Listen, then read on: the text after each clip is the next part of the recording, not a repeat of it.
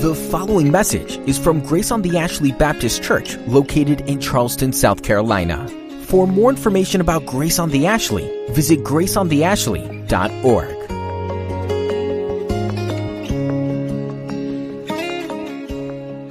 If you would turn in your Bibles with me to Luke chapter 5. We'll be looking at Luke chapter 5 this morning, giving attention to verses 12 through 16. Well, it hasn't been that long ago since we were in the year 2020, and I'm sure you have not forgotten that year. Have you? I think 2020 was one of those years that all of us will remember for quite some time.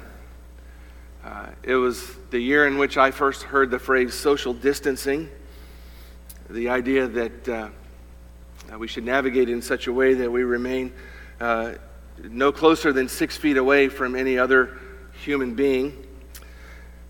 You remember a year of no touching anyone, no hugging anyone, no shaking anybody's hand, a year of isolation, a year of, in some cases, quarantine, a year in which we lived like we've never lived before. Is that fair to say?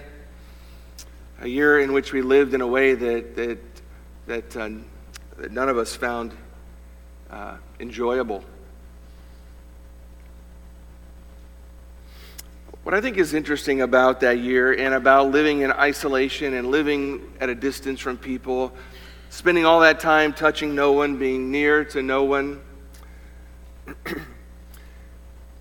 is I think there's some effects to that are going to last that maybe we won't even realize for generations.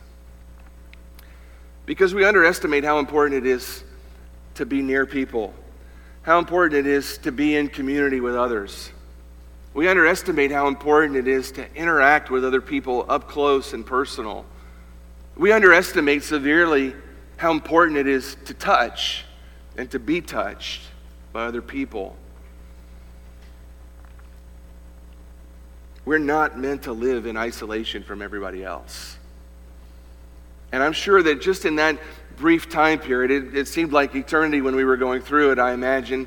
But it really, in the big scope of life, it was a relatively short period of time. But I think you probably learned in that time that this isn't the way you want to live. This is, in fact, no way to live. It doesn't bring us happiness. It doesn't bring us joy. In fact, it brings all sorts of negative sorts of things into our world. It impacts us for the worse and not for the better. We are not meant to live in isolation from other people. And praise God, that year's behind us, right? It's over. But can you imagine if you had to live like that forever? Can you imagine what it would be to live like that forever? To live at a distance from other people? To not ever be able to touch somebody or be touched by another? To have to keep everyone at a distance of 6 feet or more? And to look down the horizon of time and to see absolutely no hope on the horizon that anything would ever change. That's unimaginable to me at any time. It's even more unimaginable to me after living through 2020, what that would be like.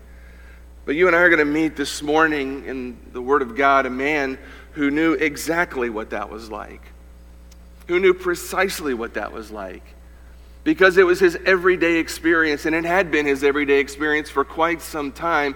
And as he looked down the horizon of time into the future, he saw absolutely no hope that things would ever change.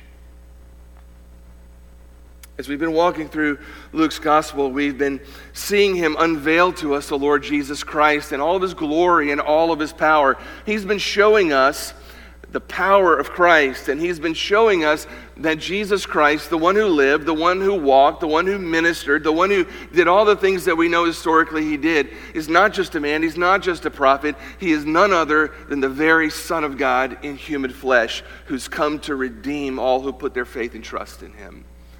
He's been trying to show us that.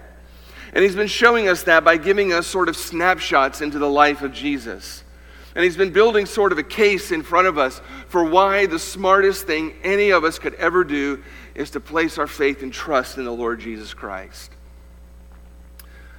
Last week we saw him present to us an event in the life of Christ, in the life of Peter, when he walks by the Sea of Galilee and he engages Peter after teaching a crowd there out in Peter's boat that he commandeered to make a pulpit out of it. And he does this miraculous thing. He goes out of the middle of gets Peter to take him out to the middle of the lake and tells him to fish when he isn't supposed to fish, where he's not supposed to fish. And he lets down his nets, and up comes this miraculous Guinness Book of World Records catch of St. Peter's fish. If you ever go to Israel and you go near the Sea of Galilee, you can eat St. Peter's fish. It's pretty good, but they serve it to you with the head on, and they look at you the whole time. So if you're creeped out by that, you might not want to do it. But in showing us that snapshot into the life of Jesus, he's showing us Jesus' power to save.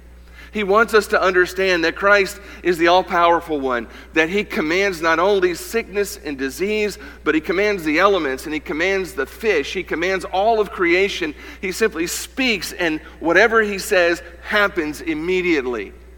He is the all-powerful one. And he established for us the foundation of what Christian faith really is. Christian faith, as we established last week, is at its heart trust in the power of Jesus to save us. It's coming to him and saying, Lord Jesus, here's my life. You are the only one powerful enough to redeem me. And so I'm entrusting my life to you, fully trusting you from this day forward with everything, because you're the one who has the power to save. Immediately, Luke, though, shifts the scene for us. And he takes us to another time and another place. A location unknown, a time frame unknown. But he means to show us something altogether different about Jesus this morning. The issue in Luke sharing us this snapshot is not establishing the power of Christ to save, although the power of Christ is on display. What he really wants us to see this morning is the willingness of Christ Jesus to save. The willingness of Jesus to save. He answers for us the question, what kind of people did Jesus come to save? And the answer is not what most people today would expect. It is, in fact, quite the surprise. So let's look to the text this morning. Verse 12 of chapter 5, the first part, Luke simply records for us this. He says, while he was in one of the cities, there came a man full of leprosy. Again, one of the cities is a very uncertain location. It's not clear what city or where. We're not even sure where the location is. It's likely somewhere in the same region where he's been ministering there around the Sea of Galilee. But none of that is the critical issue. The critical issue is this man who comes up to Jesus. And he's not just any man. We're told that he's a man that's described simply this way. He's full of leprosy. Full of leprosy. Well, what in the world does that mean? Well, the word translated leprosy in your Bibles there is a word that's used that goes back to the Old Testament, and it's a word that's used for a whole variety of different kinds of skin diseases, all of which could be described by this same term. One of which, perhaps the most well-known of which, is something that we now today call Hansen's disease. It's the most severe of the kinds of things that were being dealt with in the first century. But this term could encompass all sorts of things, from lupus to psoriasis to ringworm to all sorts of skin diseases and skin irritations could be lumped under and described by this word. But Luke wants us to understand that it wasn't any of those minor deals that we're dealing with on this particular day. It is in fact the deadly, incurable form, at least incurable at the time, form of leprosy that we now call Hansen's disease. So he tells us this man was full of leprosy. He was full of it. He wants us to know it's this terrible disease that this man has. He doesn't just have a few lesions on his skin. He doesn't have just a few splotches on his body. This man has full-blown, advanced, terminal leprosy. I say, well, what is that? We don't deal with that today so much here. Well, it's a chronic infectious disease. At the time was incurable. I found this one definition of what leprosy is. It's a chronic skin disease characterized by ulcerous eruptions and successive desquamations of dead skin. Now, I read that 3 times, and even on the 3rd time, I didn't know what desquamations meant, so I had to look it up, and it really means skin peeling. So, I don't know why they didn't just say that, but that's one definition of it. A skin disease that's characterized by ulcerous eruptions and skin that begins to peel and pull away. According to the book of Leviticus, the characteristics of this kind of a leprosy that we're dealing with here are things like bright white spots on patches on the skin and hair in those patches that turns white, or depressions of patches of skin that are below the surrounding skin.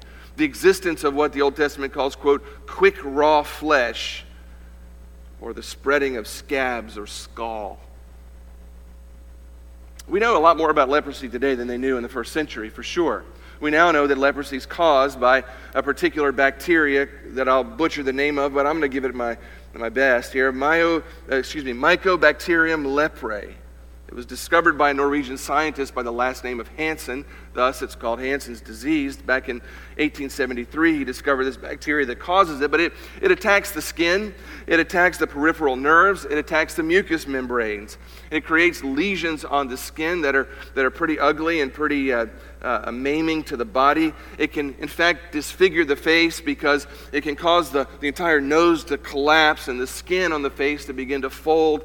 Sometimes it was called in ancient times even lion's disease, because a person who was severely infected because of what it would do to their face could give the appearance of a lion, the disfiguration that it would cause. Leprosy of this type leads to, quite often in advanced stages, the loss of extremities, the loss of fingers, the loss of toes, the loss of important pieces of the body. Commonly, it's thought that the disease itself actually is what rots away the extremities, but come to find out, it's not the disease itself that actually rots away the extremities, the fingers and the toes, and so much. The problem is that with leprosy in its advanced stages, it causes the victim to lose all sensation in their fingers and toes and parts of their body. And it's amazing the kind of damage you can do to your body when you have no sensation. I got to reading about this week and found some interesting stuff. One of the real problems with leprosy is when it's advanced, what happens is you lose the sense of pain. You lose the sense of pain. You and I think in terms of pain as something that we don't want. Can I get an amen? Right? We don't want pain. When pain comes into our world, what's the first thing we want? We want it to immediately, hastily go away. Leave immediately, pain. We don't like pain. We don't want pain. But you and I don't realize the importance of pain. We don't understand the gift of pain. People who deal with leprosy understand the gift of pain. Because what happens when people have leprosy is they no longer feel pain in parts of their bodies, so they injure themselves in terrible ways, and they do not know it. Philip Yancey spent some time with a doctor by the name of Paul Brand, who was a doctor, a Christian doctor, who specialized in treating leprosy in various parts of the world. And so they traveled and they wrote a couple of books together on the subject of leprosy. And he says this, he says, on a book tour in England, I met an engineer from South Africa who showed me his scars. See this, he said, pulling up his trouser leg to reveal a prosthetic foot. Quote, I poured hot water in a basin to wash my feet. I couldn't judge the temperature because of my insensitivity, and the water was far too hot. I literally boiled my feet. Next, he rolled up his shirt sleeve to show me a large scar over near his elbow. And he said, and I got this one when a rat came in the night and gnawed on my arm. I didn't feel anything, so I didn't wake up. Can you imagine that kind of a misery? A disease that causes you to lose the sensation of pain. And because of that, you have no idea when you're being injured, when your body is being wounded and destroyed, in fact. Reality is, pain isn't an enemy. Pain is a built-in protective system that God has designed for us to keep us from literally destroying ourselves. Dr. Paul Brand said this. He said, I thank God for pain. If I could give one thing to my patients, I'd give them pain. You don't appreciate pain until You experience a situation where you don't have it anymore. Without pain, we literally destroy ourselves, as lepers around the world throughout history well know. What an awful disease. An awful disease that attacks the body in such a way that the individual destroys their own self without even really understanding or knowing it. Beyond just sort of the physical awfulness of this disease, it was contagious and it was at the time incurable. So lepers were quarantined from society. If you were found to have leprosy, you were not allowed to live in any community with any other people. You had to wear torn clothes all the time so people could identify you from a distance. You were not allowed to have any human contact. Get this, you weren't allowed to come within 6 feet of any other individual, including your own family. If the wind was blowing, you weren't allowed to come within 150 feet of anyone else. The only people that you could be around were other lepers, and you could live with them or around them in a leper colony somewhere far outside, away from all the rest of civilization. And your only future was to live in such a condition until you miraculously got better or you died. Michael Wilcock talks about this man. He says this leper was an outcast. He had not simply lost his health, he had lost his family, his friends, his home, his livelihood. No one would, indeed no one was allowed to associate with him at all. Ancient Jewish historian Josephus writes on leprosy, and he says of lepers, quote, they were in effect dead men. They were dead men. Ancient rabbis wrote of them as though they were, quote, the living dead. There seems to be, in recent years in our culture, an obsession with zombie movies. I don't know, maybe you like that genre.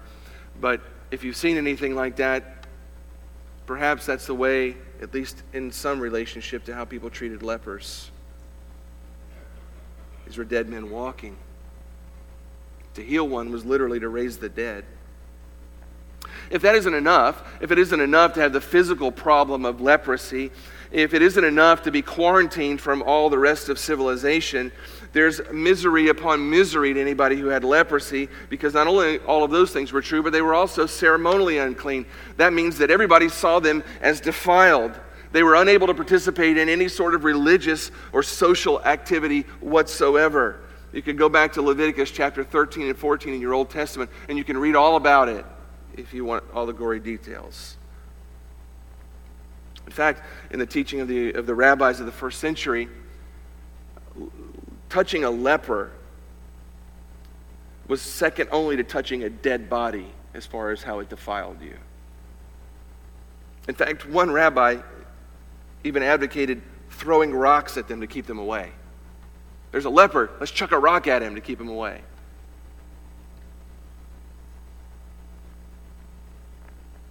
If you were a leper, you had to walk around, and if there were people within eyeshot of you, you had to yell, unclean, unclean, everywhere you went, so people would know to stay away from you. Leviticus chapter 13, here's just a snippet of it, verse 45 and following. He shall remain unclean, that's the leper, as long as he has the disease. He is unclean. He shall live alone. His dwelling shall be outside the camp. The leprous person who has the disease shall wear torn clothes and let the hair of his head hang loose. Couldn't even get a haircut. He shall cover his upper lip and cry out, unclean, unclean. Anything a leper touched became immediately defiled. If a leper entered the house was now defiled. If he stood under a tree, anybody who passed along underneath that same tree was now defiled. What a horrible, miserable, pathetic, sad situation to be in. The sad reality is that today we know that leprosy is not nearly as contagious as it was thought. Somewhere between 90 and 95% of people have a natural immunity to the disease. They didn't know that back then. In fact, leprosy is still around. 2019, over 180,000 cases still in the world today of Hansen's disease. 180,000 people who still suffer from this. 114,000 or more just in India alone. And so this is the man who walks up to Jesus. He walks up to Jesus in this condition. In verse 12, we're told that when he saw Jesus, he fell on his face and he begged him, "Lord, if you will, you can make me clean." This man makes a confession to Jesus. If you will, you can make me clean.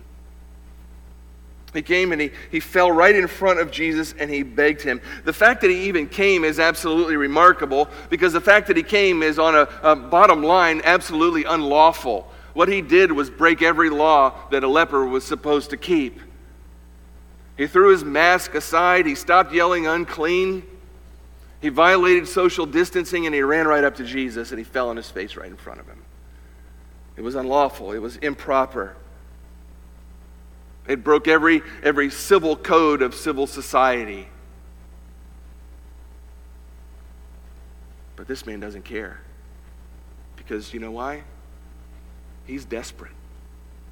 He's absolutely desperate. He throws caution to the wind. He intentionally violates the law. He doesn't care what other people think or say. He doesn't care what the legal authorities say. He doesn't care what the religious authorities around him do to him.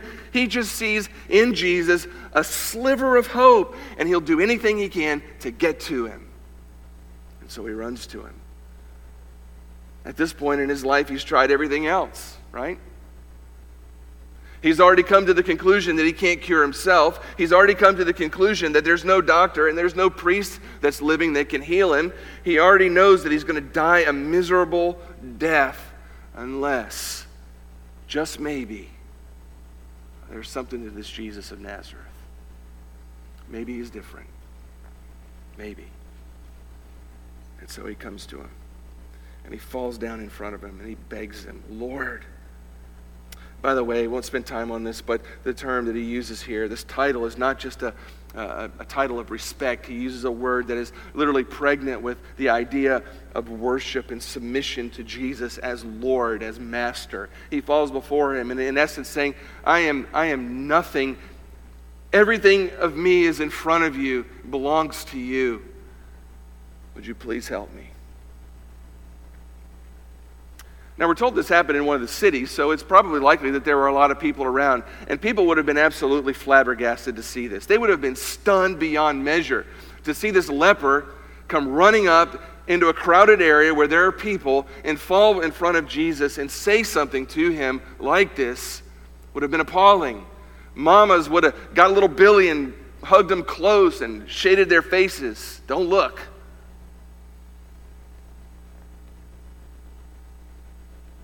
But he doesn't care. "Lord, you can make me clean." What a tremendous statement of faith. This man has lived a miserable life, and he's found no hope anywhere. But when he sees Jesus Christ, he knows beyond a shadow of a doubt that this man is more than a man, and that he absolutely has the power to heal him. There's no question in his mind about Jesus' ability to heal him. "You can do it, Jesus. I know you can heal me. You can make me clean." There's no question in his mind if Jesus has the power to make him clean. There's no uncertainty in his statement. It's a statement of bold faith in the power of Jesus Christ. We don't know how much he knows about Jesus at this point, but he knows enough to believe he's from God. He knows enough to believe he can eradicate an incurable disease. He knows enough to believe that he can reverse his own death sentence. "Lord, you can heal me. You can make me clean." But he begins with another statement. He says, "If you will. If you will." Oh, he knows Jesus has the power to heal him.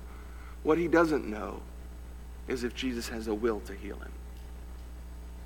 He knows Jesus can, but he doesn't know if Jesus will. For who knows how long, this man has literally been rejected by everybody. Everybody. Family, friends, neighbors, priests, rabbis, literally everyone has rejected this man. for who knows how long. Nobody will associate with him. What he does not know is, will Jesus reject him too? Will he be like everybody else? Will he turn him away? Jesus, I know you can heal me. I know you can make me clean. What I don't know is if you will. He knows Jesus can. What he doesn't know is if he's beyond the grace of Jesus. He doesn't know if he's too far gone. He doesn't know if his corruption has run too deep for even Jesus. Lord, I know if you want to, you can restore me. What I don't know is, will you want to? Are you willing? Would someone like you condescend to someone like me?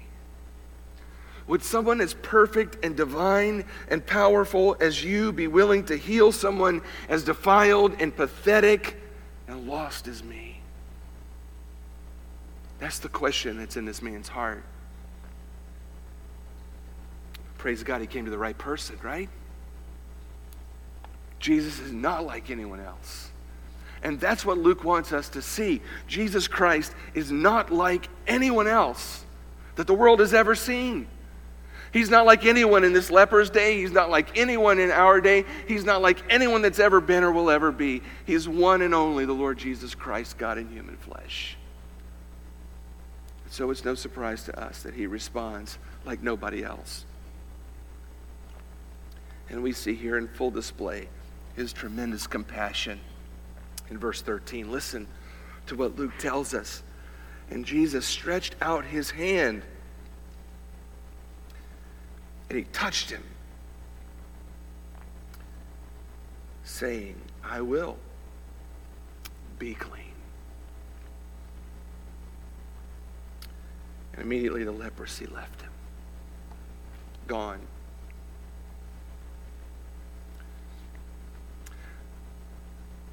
What a remarkable gesture of compassion from the Lord Jesus. Upon this wonderful request from this man, what is the first thing that he does? The first thing he does is not heal him. The first thing he does is to reach out his hand and to do what? He touches the man. He touches him. You could hardly imagine a more scandalous thing for somebody to do in that day and time. To reach out and touch somebody that's full of leprosy. No sane Jew would ever touch a leper. Never. You just didn't do it. It would have been repulsive to even imagine. For the crowd watching, they probably threw up a little bit in their mouths when he did it. It was horrible and disgusting. You would never imagine it. You might catch the disease. It was contagious. You would now be ceremonially unclean by just by touching him. And yet Jesus touches the man. And he touches him before he heals him. And I think that's very intentional.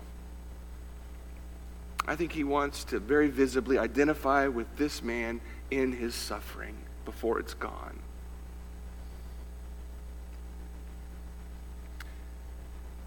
I think he wants to make a statement to the man, and he wants to make a statement to the crowd that's watching. Your disease is no barrier to intimacy with me. Your infection is not going to stop me from coming close to you and identifying with you and touching you. I'm with you. I'm for you. And I'm going to help you. It's the triumph of compassion over propriety and fear. He touches this man. Touch is so important. I got off on a little bit of a tangent this week, just sort of reading some things about how important it is to touch and to be touched. There's some pretty remarkable studies that have been done out there on touch and the importance of touch and what happens when people aren't able to touch other people. There was one study, I've forgotten the name of the doctor now, but she actually traveled to Romania to study children in orphanages in Romania who were severely underdeveloped. And she found that in some of these orphanages where there were 30, 40, 50 kids and only one or two adults to care for them, they never got an appropriate amount of touch. And because of that, they found a connection between this lack of touch and severe underdevelopment of just about every aspect of their humanity.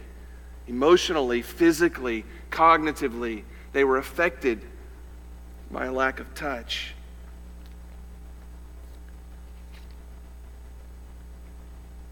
There was one study that was done that studied sports teams.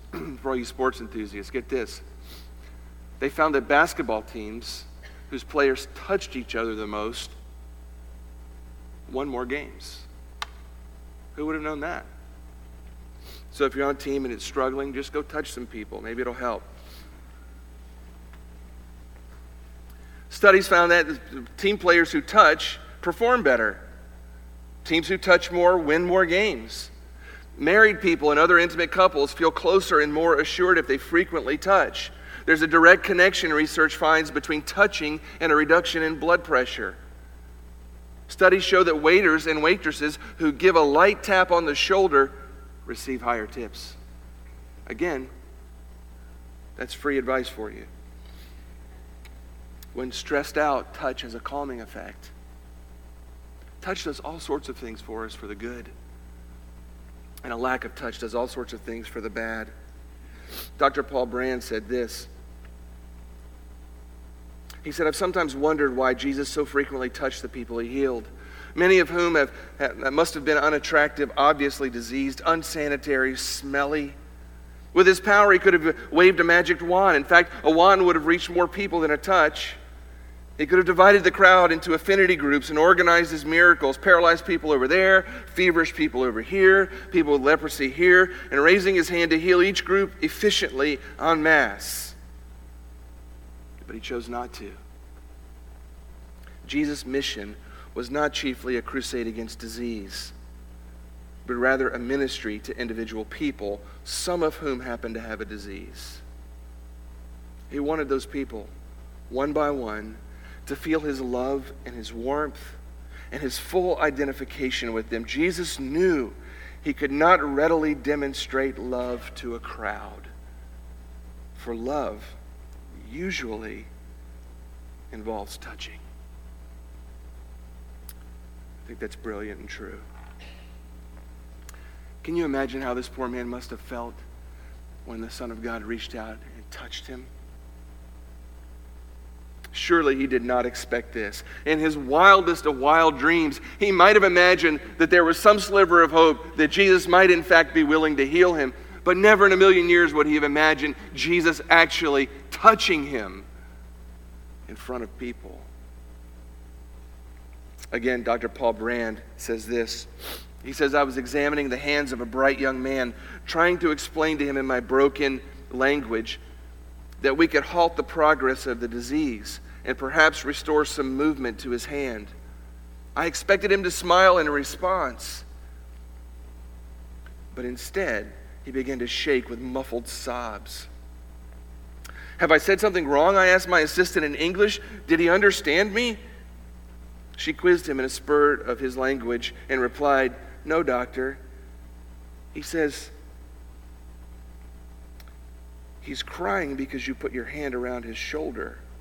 Until he came here, no one has touched him for many years. Can you imagine? To have gone for years and years without feeling a human touch. And here the Lord Jesus touches you. I had to have felt similar to the man Dr. Brand described. For the first time in forever, someone didn't run away from this man. For the first time in a very long time, someone didn't turn away in disgust. For the first time in a very long time, somebody did not reject him. For the first time in forever, somebody reached out and touched him, reached out and identified with him, reached out in compassion and solidarity and friendship and broke the isolation of his life. Somebody bridged the huge gulf between this man and everybody else. And the Lord Jesus did all of that with a touch. He simply says, your ESV says, I will. Another way of translating that would be, I am willing. Jesus, I know you have the power to heal me. What I don't know is if you're willing to do it. And Jesus touches the man and he simply says, I'm willing. I'm willing. And the main question on this man's mind is answered in a moment. Is Jesus willing to heal a contaminated, diseased outcast? Yes, he is.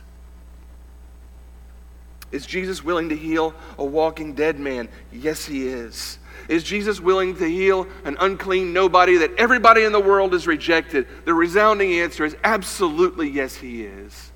He's willing. I have no idea what this man expected. But those had to be the most beautiful, exhilarating words he'd ever heard. I'm willing.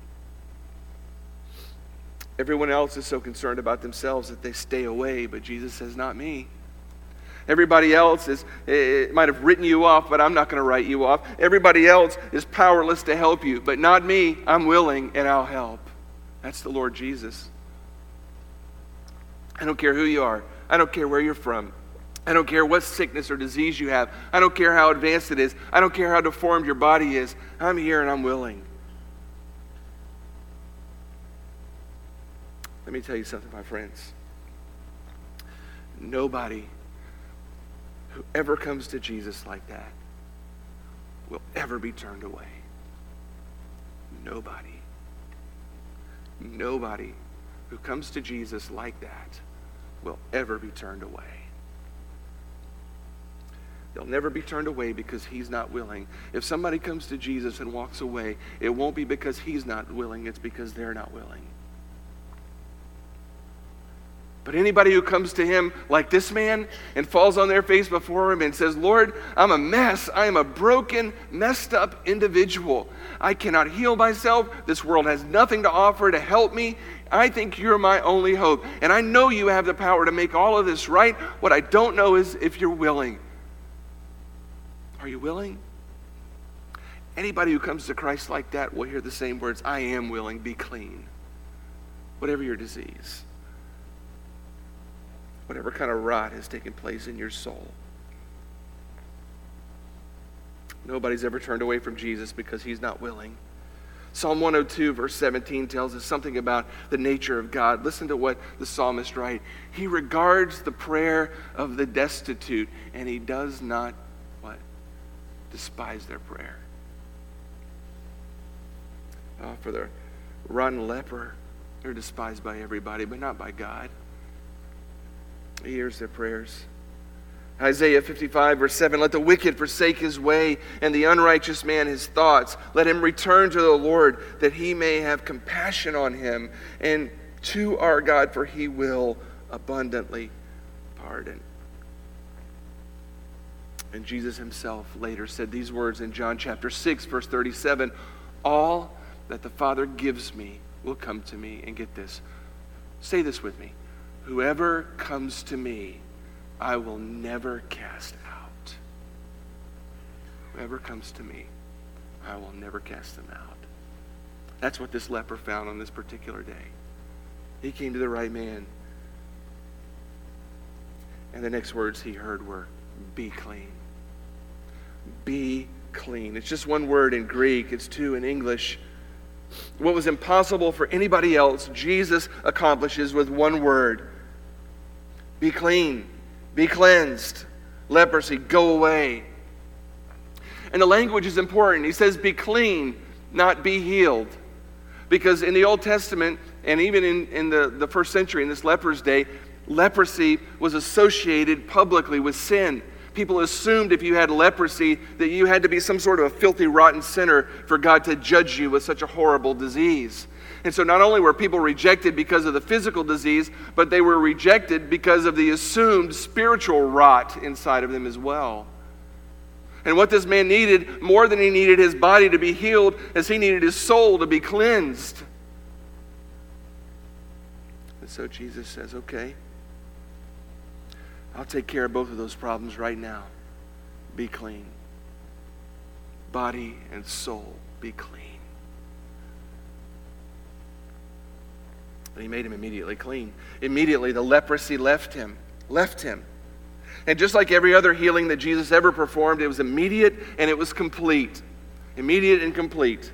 When people run around today trying to heal people in Jesus' name, and they start telling you they have the gift of healing, you don't listen to a word they have to say unless every time they say that, what they do is they heal somebody immediately and completely. If they're doing anything less than that, then they're liars, and you should never listen to them. But there's another question that burns. Why did Jesus heal this man? Why? Why does he do it? Well, Mark chapter 1, verse 41 recounts the same story, and Mark tells us this, that he was moved with compassion, that he looked at this pitiful man and he saw something that everybody else had forgotten. Underneath all that defilement of leprosy, there was a person in there, and people matter to Jesus. Everybody else looked at him and they just saw a rotten body, and they saw flesh falling off the bones, and they saw fingers and toes missing. All they saw was the defilement. When Jesus looked at that man, he saw the person on the inside, and that person mattered to him. The suffering of that person mattered to him. It moved him with compassion, and so he acted. Not because he had to, but because he wanted to. Because there was a person in there, and that person mattered to him.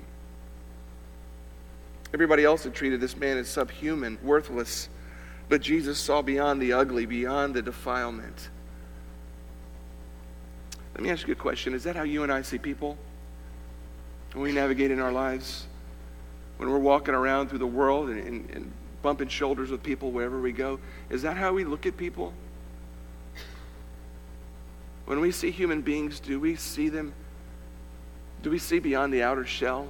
Do we see beyond the color of their skin, whatever race they happen to be, whatever their job is, or whatever their occupation, whatever their status is, whatever their level of beauty is, whatever their level of wealth is, whatever their level of morality happens to be that they're exercising in their life, whatever their politics are of the day? Are we able to look beyond all of that stuff and say, there's a person in there and people matter to Jesus, so they ought to matter to me? Or do we spend time just like the people surrounding this leper, obsessed with what's on the outside, judging people, putting them into categories in our mind based on their beauty, based on their status, based on their wealth, based on whether they're Republican or Democrat, white or black? I want to suggest to you this. Your world and my world would be an awful lot better if we could learn to see people the way Jesus saw this leper. If we could see beyond all the rot on the outside. If we could see beyond the offensive behaviors. If we could see beyond whatever belief systems they've embraced that are foolish. And we could say, you know what? There's a person in there. And people matter to Jesus. And they ought to matter to me. Well, Jesus tells him in verse 14, go tell nobody, go show yourself to the priest and make an offering for your cleansing, and as Moses commanded, for proof to them. But now even more, the report about him went abroad, and great crowds gathered to hear him and to be healed of their infirmities. Well, Jesus, we've seen this before. He tells them, don't tell anybody. I don't even know how you tell somebody like that, don't tell anyone. How could you possibly not tell someone, right? How could you possibly not tell someone? And if you read Mark's account of the gospel, this story, he doesn't listen to Jesus. He tells everybody. And who could blame him, right? I mean, I can see that man singing zippity-doo-dah right down the street to anybody who'll listen, right? But he does tell him something important. And by the way, just make a note about this. Jesus tells him that because here's the thing. Jesus isn't interested in a circus arena around him. He isn't interested in putting on a magic show for people. He isn't interested in becoming a sideshow entertainment for people to come watch miracles. He never wants to attract attention to himself based on the miracles themselves. He wants the focus to be the message of the gospel that transforms the heart. That's the point. And so he does everything in his power to minimize the impact that a miracle will have in just drawing people to come watch the show. And so he tells people like this man, don't spread this too far. But he does tell him to go and show himself to the priest. There's a couple reasons for that. I think Jesus wanted a priest to have to examine the man and had to say to him, you're healed. And I think Jesus wanted the priest to have to ask the question, how did this happen? And I think Jesus wanted the priest to hear, well, it was Jesus of Nazareth. It's a testimony, Luke says to them, proof to them. But the other thing is, if you read Leviticus, there's a whole ritual system that he had to go through, an 8-day ordeal of being declared no longer a leper. And that was really his ticket back into civilian life. You had to go to the priest, and you had to go through this whole routine of sacrifices and so forth over 8 days. And at the end of that, you were declared healed or clean from your leprosy. And now you were able to re-engage with people and stop social distancing and stop quarantining and stop covering your lip. Does that all sound familiar? And stop yelling unclean. So Jesus sends him to the priest so this man could get back to his life. You know, all throughout the Bible, there's a vivid parallel between leprosy and sin. Sin isn't always the cause of leprosy. It isn't. We see that very clearly in the Bible. But there's a parallel between the two. One is a physical reality, the other is a spiritual reality. One has the power to corrupt and defile and destroy the body. The other has the power to corrupt and defile and destroy the soul. Sin makes us unclean. Our depravity distorts the person that God made us to be and turns us into someone very different than what He made us to be. It defiles our attitudes. It defiles our actions. It defiles our motivation. It defiles our thoughts. It defiles our emotion. It corrupts our desires. It infects every single part of who we are. Sin, in fact, is like a living death. It just is invisible on the surface to everyone else. Ephesians 2, verse 5 speaks of sin and sinners. And it says, apart from Christ, we are dead in our trespasses. Just like this leper was a walking dead man physically, everybody born into this world a sinner is a walking dead man spiritually. And our sin, just like his leprosy, is incurable, at least humanly speaking.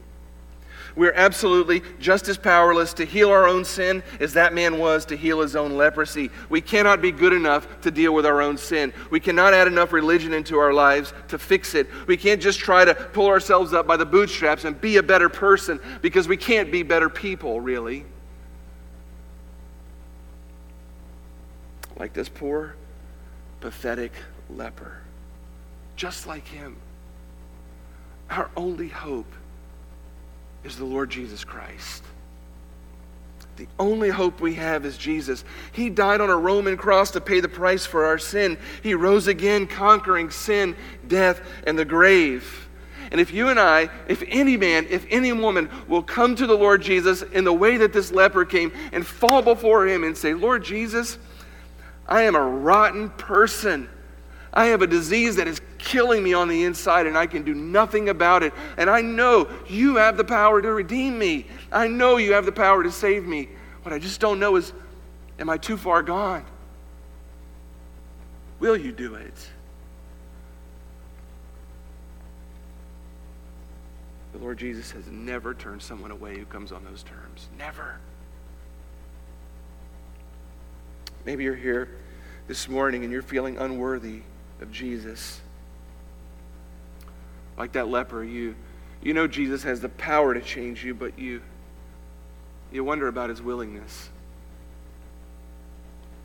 You look around here in a room like this, a church with church people, And it just looks like everybody else has their act together, but you know on the inside, you don't have your act together. Hey, let me just burst a bubble for you right now. This isn't a church full of perfect people. It's not even a church full of good people, to be honest with you. Myself included. People who have their act together. Far, far from it. When you look around this room, that's the last thing you see. We're a church full of broken people. People who need Jesus just as bad as you do, if not worse. In his introduction to the book of James, in his paraphrase called The Message, Eugene Peterson writes this. He says, when Christian believers gather in churches, everything that can go wrong sooner or later does. Outsiders, on observing this, conclude that there's nothing to the religion business except perhaps business, and dishonest business at that. But insiders see it differently. Just as a hospital collects the sick under one roof and labels them as such, the church collects sinners. Many of the people on the outside of the hospital are every bit as sick as the ones on the inside, but their illnesses are either undiagnosed or disguised. It's similar with sinners outside the church. So churches are not, as a rule, model communities of good behavior. They are rather places where human misbehavior is brought out into the open, faced, and dealt with. If you're here this morning, you're feeling unworthy of Jesus, and you seem to think that everybody around you has got it together, and you're an outsider who's just broken, you're so wrong. We're all broken. We're all infected with the same disease, and we all need the Lord Jesus just like you do. Here's what I do know this morning. If you'll come to Christ like that man did, you'll hear the same thing from him. I'm willing, be clean. Why won't you come to him this morning? He'll never turn you away. He'll never turn you away. Nobody is too far gone. Lord Jesus, we are amazed at you. We are amazed at who you are. We're amazed at your power to just speak a word, and a disease that's rotting a body just evaporates into thin air. Unquestionably so that everybody can see. Who can do that except God? The answer is no one. And we're amazed at not only your power, but your compassion. That the one who can speak a word and eradicate an incurable disease would look in the eyes of a rotting away leper, outcast, would reach out your hand and touch him, would accept him, receive him, and would cleanse him.